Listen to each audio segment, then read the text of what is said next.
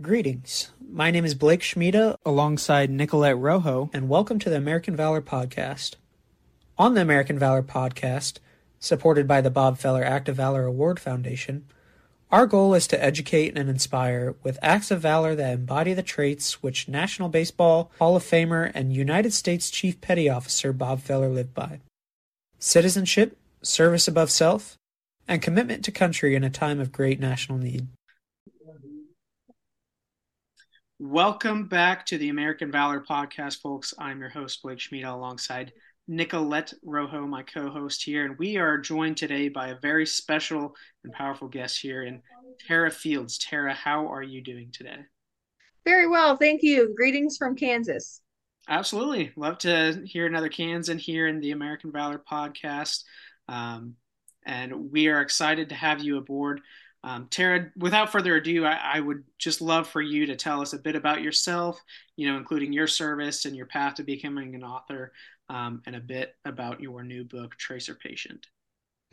Absolutely. So I was in the Army for almost 12 years. I was commissioned the whole time. My first 6 years, I was a transportation officer. And I got an opportunity to apply for the Army social work program. And so I did so. Anyway, I transitioned to the Medical Service Corps, and then got an opportunity then to go through the Army social work program. And then after the Army social work program, you have 2 years to get your clinical license. And so then you're a full-fledged clinician. So I did that my 2 years of it's an internship program that you're doing with the Army. I did that at Fort Hood.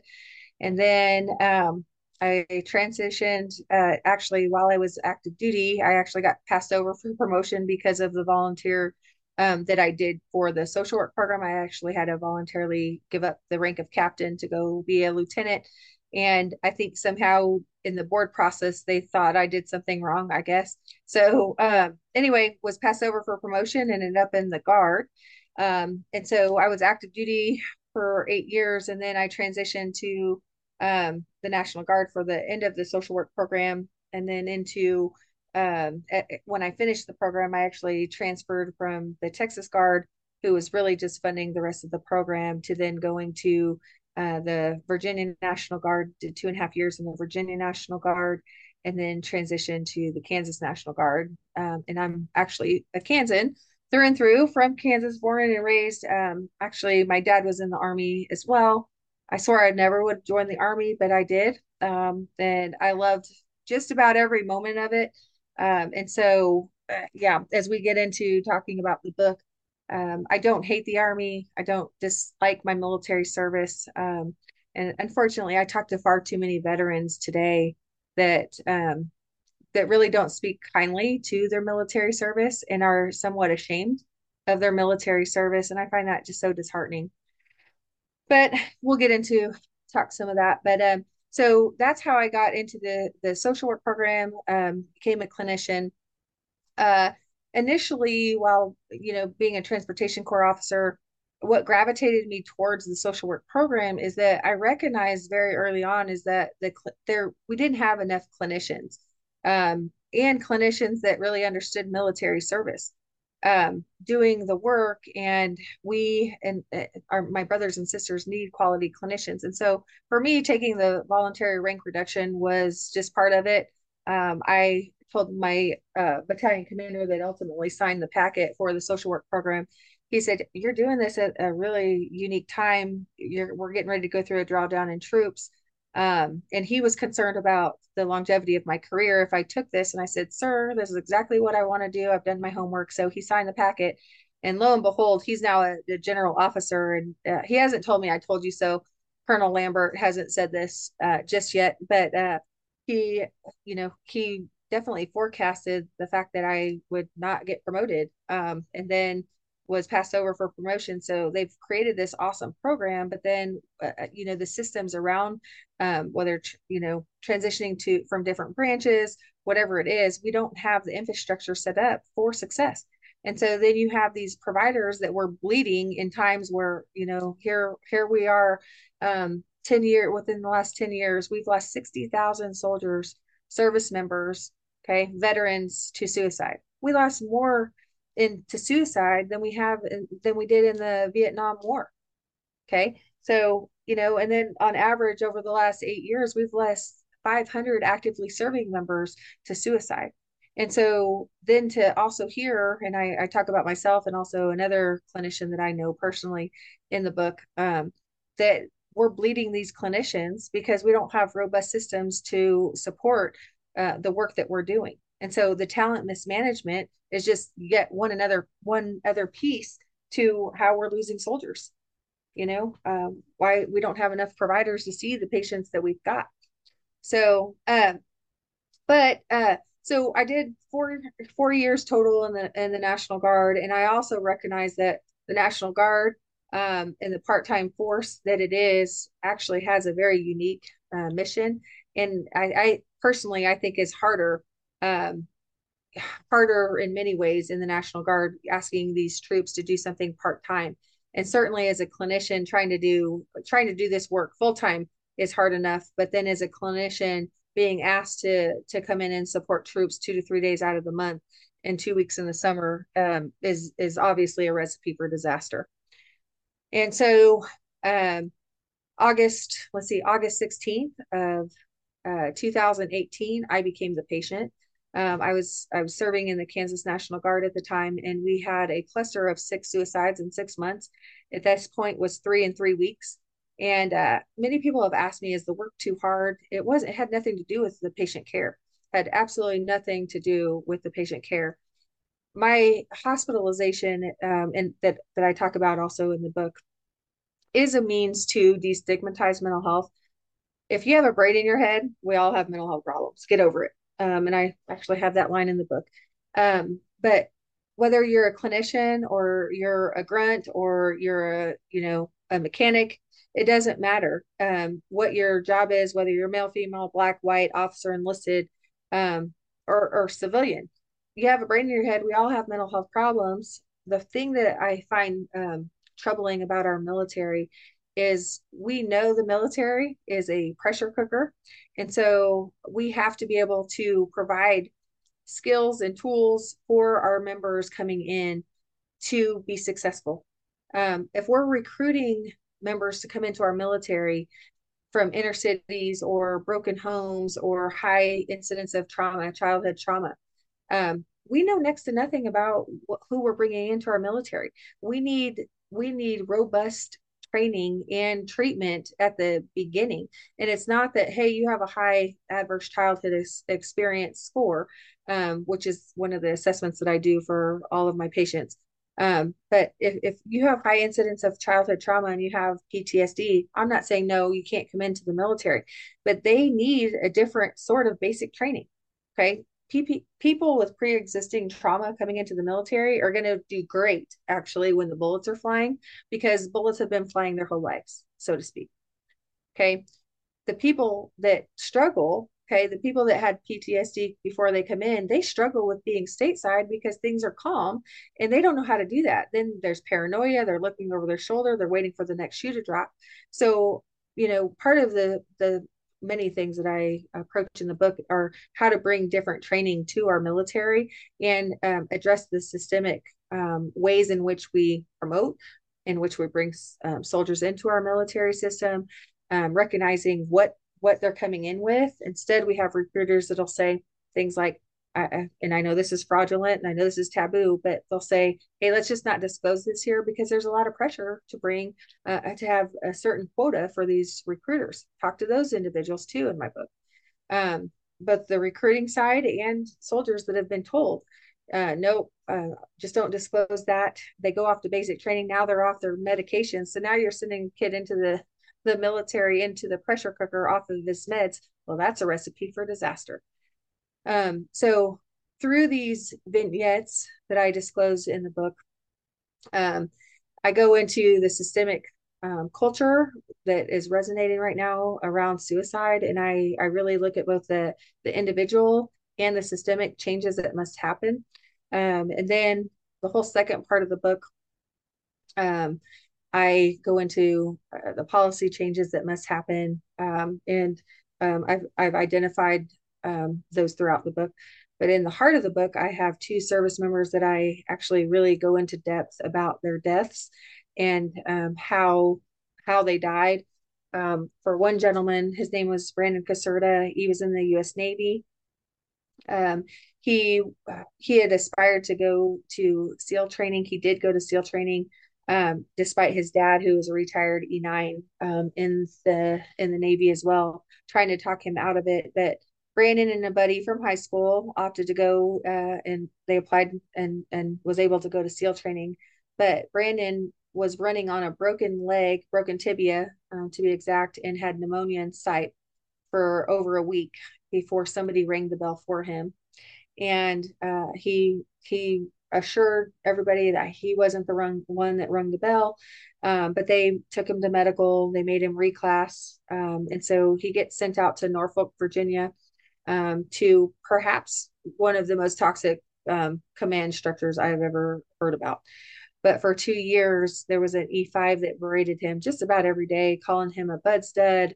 If you couldn't make it, yada yada yada. But this was coming from a kid that had always played in the Pee Wee leagues. Okay, Brandon Caserta, aspired to be on the Major League Baseball team of the majors of the Navy, and for an E5 that probably never even had a thought of even attempting that, to braid him and harass him for 2 years. Finally, and after multiple attempts, he tried to get out of the command. That E5 had deployed, and Brandon was trying to somehow finagle getting out of that command and leadership structure unsuccessfully. And on June 24th of 2018, Brandon Caserta, after a week beforehand, had wrote 7 suicide notes. On the 24th, he ultimately jumped into the rear rotor of a helicopter, not once, but twice. The first one blew him back. I actually talked to the E6 that witnessed, the female E6 that witnessed that event. But I transcribe his suicide notes in the book for the reader to really understand what was going through that kid's mind and the environment that he found himself in. And me and the Casertas have often talked. We talk pretty often, actually, and we talk about how that kid didn't die from suicide. That kid died. The parents call it murder. I call it toxic leadership. Okay, he died as a result of toxic leadership. So the other kid that I highlight was actually the only person that I've ever treated. And I actually didn't even get to treat him. He was in the Kansas National Guard. And this kid, he had gotten himself into a pretty heavy drug addiction and self-disclosed to his leadership that he had a drug problem. He went to drug rehab, which he had to pay for out of pocket because he no longer had health care insurance, which is another systemic thing that I go through in the book, unique to the National Guard and reserves that these members have to pay into their insurance plan. But in that case, Brandon was an E4. It's about $48 a month for a single soldier to carry healthcare insurance with TRICARE. But for a kid such as he, $350 to $400 a drill weekend, you're asking that kid to eat or pay for his healthcare insurance. And so that's just yet another barrier within the National Guard structure. But I go into depth on Zachary Schaefer's story, very much so in the book. The parents have given me full authorization. HIPAA precludes me from writing about any of my patients for 50 years post-mortem without the permission of the parents. And the parents have asked me, actually, they wanted this information out. They want this to bring change so that other parents aren't dealing with the things that Gold Star families have to deal with after these events. So that's a little bit about my book. That is, oh wow, that is just a lot. And especially with this, clearly there's plenty of systemic issues within military and government that could go on for honestly months in terms of talk. But so to dive in quickly to your book, so tracer patient, how did you come up with that title? And and a second follow-up to that is, you kind of touched upon it a little bit, but why did you, I don't want to say inspire, but what intrigued you to write the story, not just write the tracer patient, but to format it the way you did, including the stories, including the stories of the two young men and others, other elements of the book in the structure the way you formatted it? Nicolette, that is a great question. Okay, so we'll start with the name tracer patient. So what happens in DoD hospitals, but all hospitals? So Joint Commission is one of many organizations that do come into accredit to do accreditation for hospitals, and so they do investigations. And so Joint Commission happens to do military hospitals, and so Joint Commission, what they do is they assign tracer patients. So what a tracer patient is kind of a notional or ghost shopper, if you will, or undercover boss, if you will, that they assign at the door, and they say, okay, hey, Tara, they pull you aside and they say, hey, Tara, you're going to present to Irwin Army Hospital or whatever, Madigan Hospital, whatever hospital. And they say, okay, you're going to be the tracer, one of the tracers, and so you're going to present with these symptoms. Maybe you got chest pain, whatever it is. Okay, and so and Joint Commission knows that you're a fake patient, but you're going to you're going to go into that hospital setting, and you're going to present just like any other patient with whatever symptoms, and then your job as the tracer is to kind of poke around. You're assessing how you're treated. Is the equipment calibrated? Is everybody that touches you credentialed appropriately? It is a highly tedious, it's very tedious of a process, and they're usually for 2 weeks, Joint Commission. But the problem with Joint Commission and their what they do with the military is the military knows within like a month, 2 to 3 weeks of when they're coming.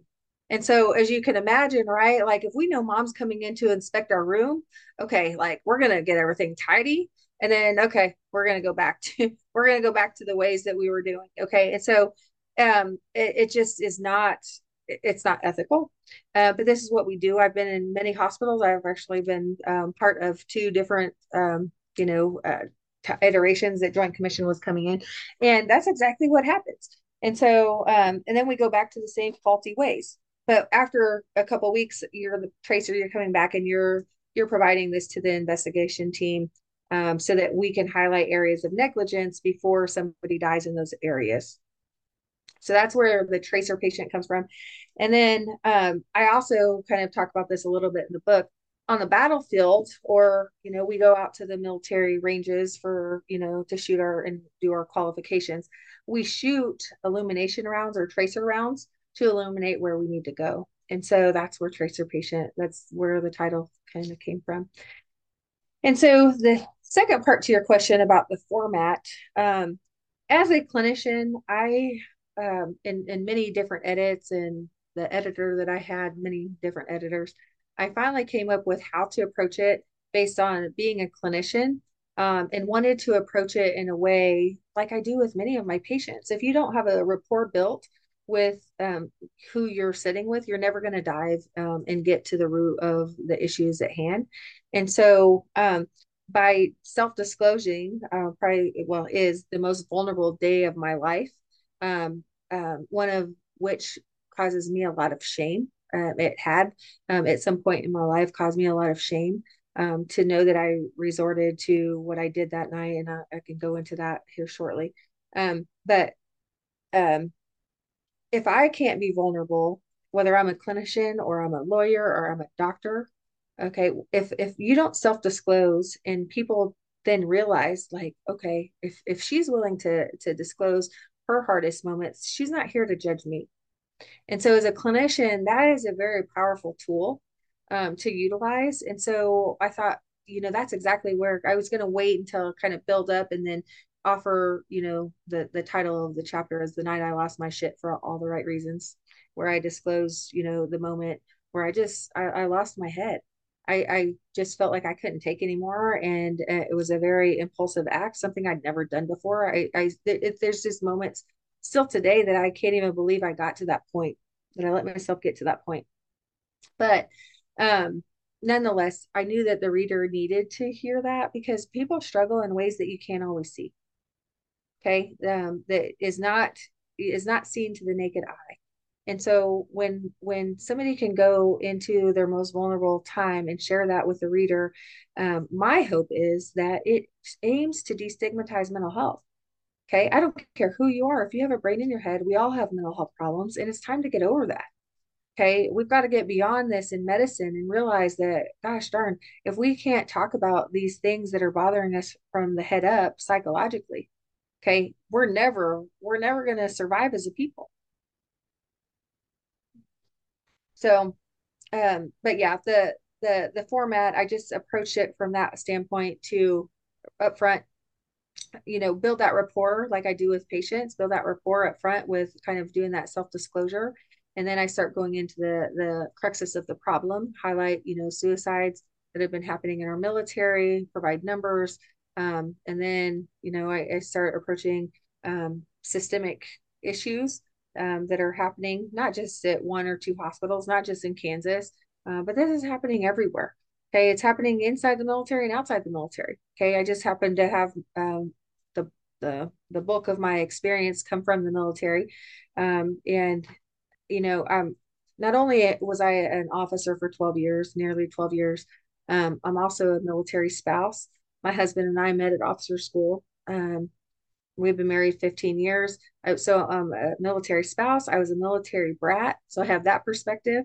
I've been a clinician in military hospitals in uniform. I've been a DA civilian. I've also been a contracted social worker working for the Air Force, with the Navy for a short amount of time. So I have all this experience, and I thought I have to capture this, like, because I've seen it from so many vantage points. I've been a commander, I've been a leader. I'm a woman, all these different hats that I wear and perspectives that I think is really important to capture, because there's all these barriers. There's all these barriers that exist. And if we don't start carting and tucking away at some of these, we're never going to get better. In fact, what's going to happen is we're going to see suicide rates reach top 50 a day.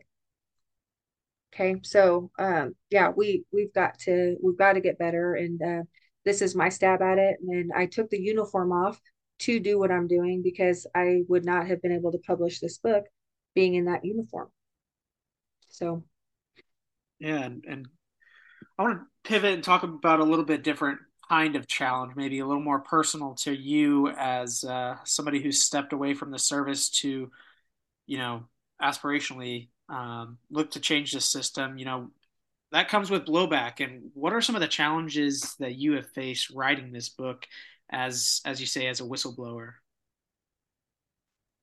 well, today I really haven't had many, but I say that I'm actually quite shocked. The book has been out almost right at 2 months. Actually, yesterday was 2 months. Um, and honestly, in my mind, I thought I'm not going to survive. Like I actually early on, in writing and actually stepping away from the guard, I actually had a death threat, that was brought to me by another member of, the unit. Um, and I can't focus on those things. I actually have a patient that I once served with, while I was at Fort Riley, actually. Anyway, I see him now as a patient, and this individual, to my knowledge, is the only person that has read my book from cover to cover. And he told me last week, he said, Tara, you scare me. I said, what do you mean I scare you? And he said, well, 1% of our population serves in the military. I said, okay. And he said, and 1% writes a book. And I was like, okay, but you still haven't like shared with me why I scare you. And he said, yeah, so you represent the 0.0001%. And I just kind of chuckled. I said, but you still haven't shared with me why I scare you. And he said, Tara, you know the fear. Okay. It sucks. It absolutely sucks being the whistleblower. I have no home. I'm seen as the problem. I'm seen as, the attention seeker. I'm seen as all these things. I've been called all horrible things. Okay. I have no home. If people think I'm out to make millions in writing a book, I mean, I've given away way more books than I'll probably ever sell. Okay. I'm not here to sell books. I'm here to make sure that we don't continue stepping over these landmines that keep resulting in death, death of epic proportions. Okay, I'm sick and tired of stepping over our dead bodies of our sons and daughters that are raising their right hands, thinking that they're going to go into the military and serve and have the heart of servants that come into the military thinking that they're going to be cared for. But we don't even have the basic systems or the amounts of providers that we need to see, that we need to have. So there's all these barriers. And so like I love our military. We need our military. And when I say what I'm about to say, I'm going to prepare my listener. It's not that I hate the military. I love our military. I would serve it again 10 times over. And we need people to serve our military because I don't think we really want to bring back the draft. Okay. But when I say that, to say this, if we don't fix our ways, okay, we're going to be losing people at higher rates. And we're already the weakest we've ever been as a military. And, we're getting weaker because we're bleeding good people, both to suicide, and people are just saying, good people are saying, I got to get out. I can't do this anymore. Okay. And I'm an example of that. I had to leave, not because I'm a quitter. Okay. I left to go get help. And in fact, that is the cover of my book. I don't know if you guys have seen it, but the cover of my book, I actually took my military gear up to the Capitol lawn in Kansas. Kansas Capitol's in Topeka. And I had name tapes made for the uniform that say Captain Whistleblower. And then instead of U.S. Army, it says Mafia, a lawless organization. Okay, when we don't have policies and we're making up policy as we go and the rules don't apply to certain individuals and there's no accountability for a lot of people at the top, that puts people on unsteady ground. That's called the mafia. Okay, they recruited me and many other people like me to come in and support and defend our nation against all enemies, foreign and domestic, and to follow U.S. Army policy. That's what I raised my right hand to come in and serve. But when we're nowhere close to following the policies that we have, we're creating a mafia. You want to go recruit mafia? You need to declare that at the door, and you need to go find someone else. But if you're recruiting people by coming in and supporting military and following U.S. policy, we're not even doing that. Okay, so go play those mafia games somewhere else. That's not why I came in. So I took the uniform off to do that. So I anticipate, to answer your question, I anticipate more of a blowback. I'm surprised I haven't had much of it. But I'm also really uniquely trying to engage leaders, particularly, like I said, my husband's still on active duty and stationed right here in the heart of America at Fort Riley. And I've really tried to start engaging the leadership. I'm not trying to make anybody look bad. I'm not trying to make Irwin Army Hospital look bad or, Fort Riley look bad. Heck, this is happening everywhere. But if we can't start looking at ourselves, okay, and stop worrying about how we look, okay, we got our pants at our ankles.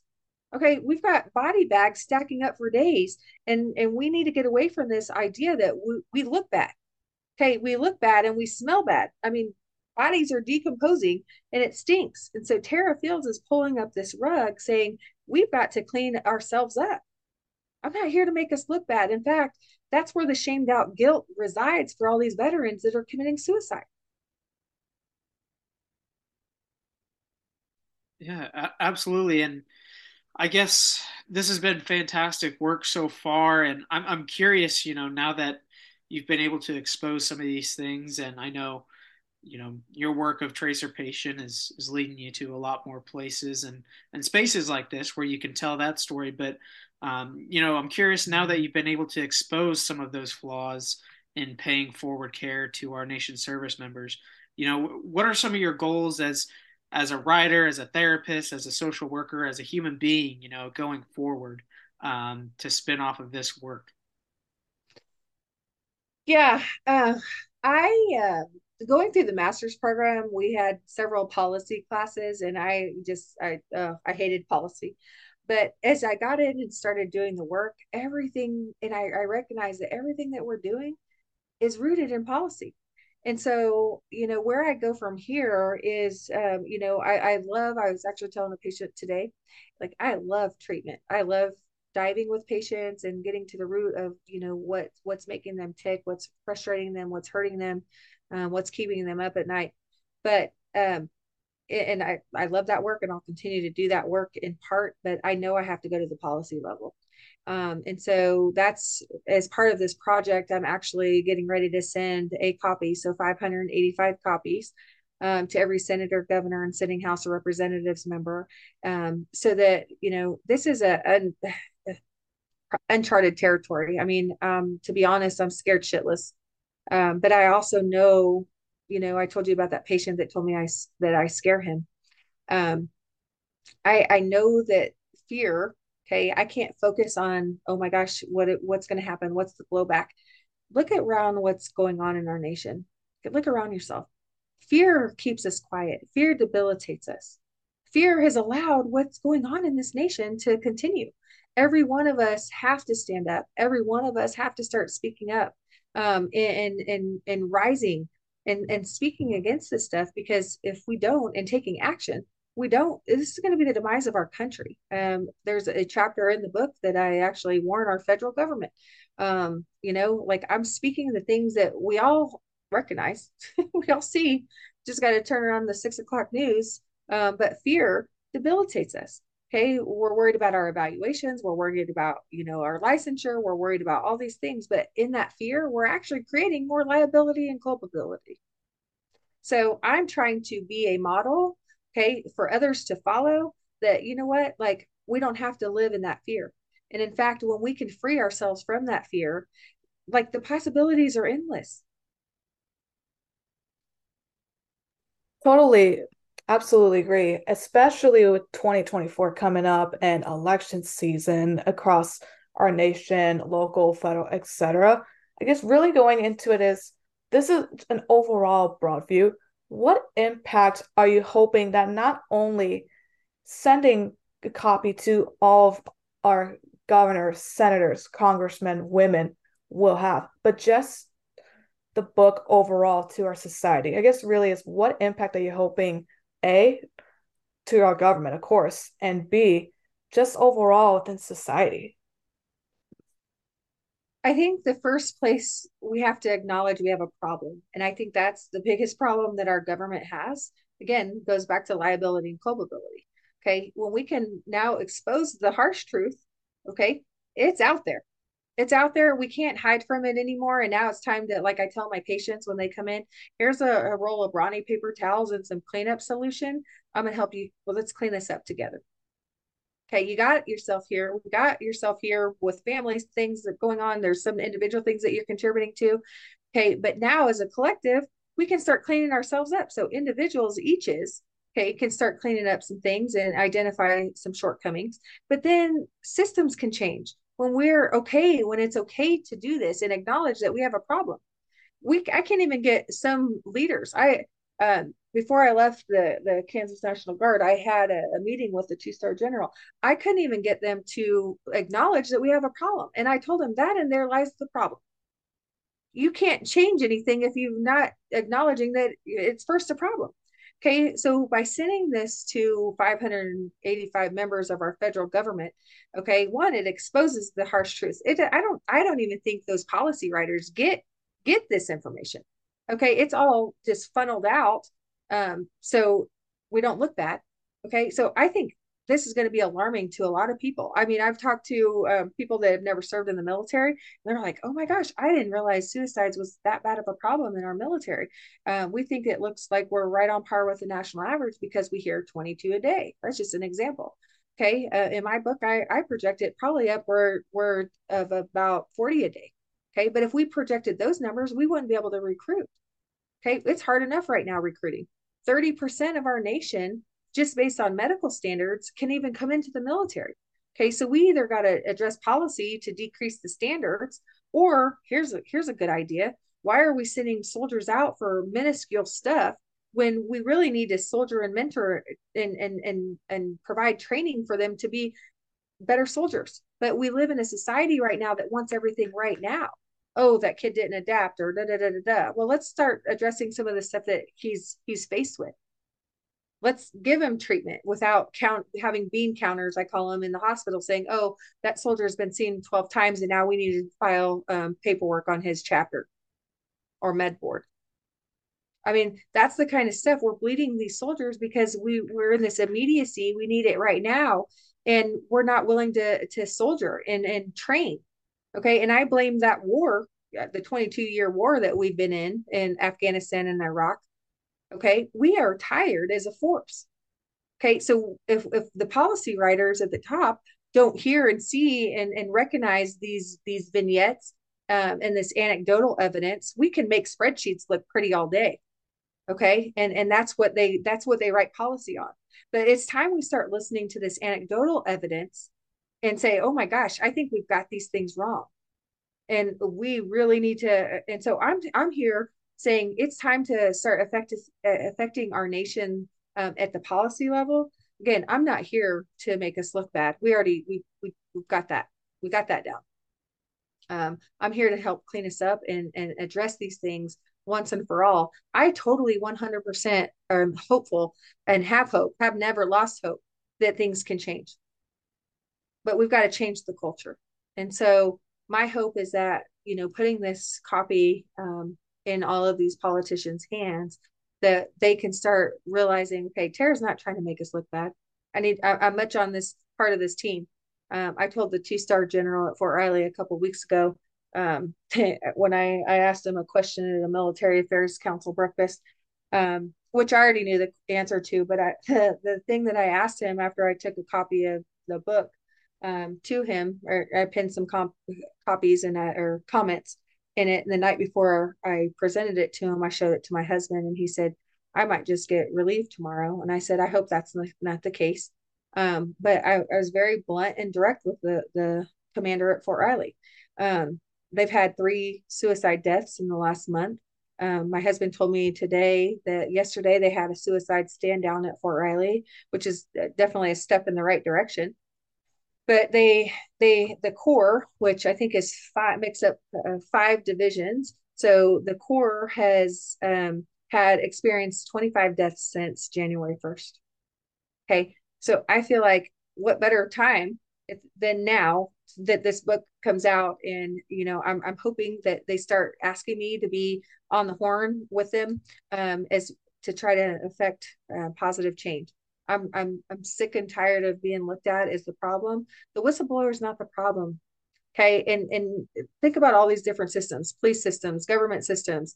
We all operate as part of many systems. But when somebody's highlighting problems, we need to stop getting rid of the person identifying the problem. It's scary enough to step up and voice these things. We're not looking for attention. We're not attention seekers. I don't want this spotlight on me. This has nothing to do with Tara Fields or that whistleblower. Okay, so if you're in any position of authority and somebody's bringing something to you, listen, and stop dismissing them as somebody that just wants the media and news attention. And because guess what? I have no desire for any of that. I'm not seeking attention for myself. I'm seeking attention for so many people that are voiceless, muzzled, and can't get help.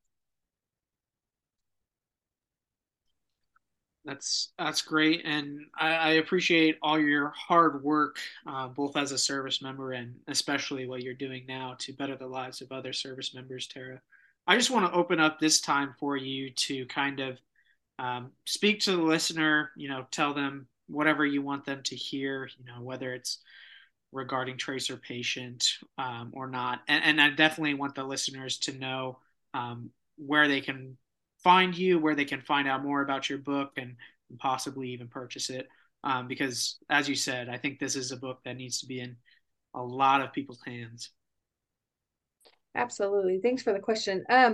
So first I'll just share, you can purchase Tracer Patient online at 11,000 different retailers. So you think about any place that you can buy a book, you can get Tracer Patient.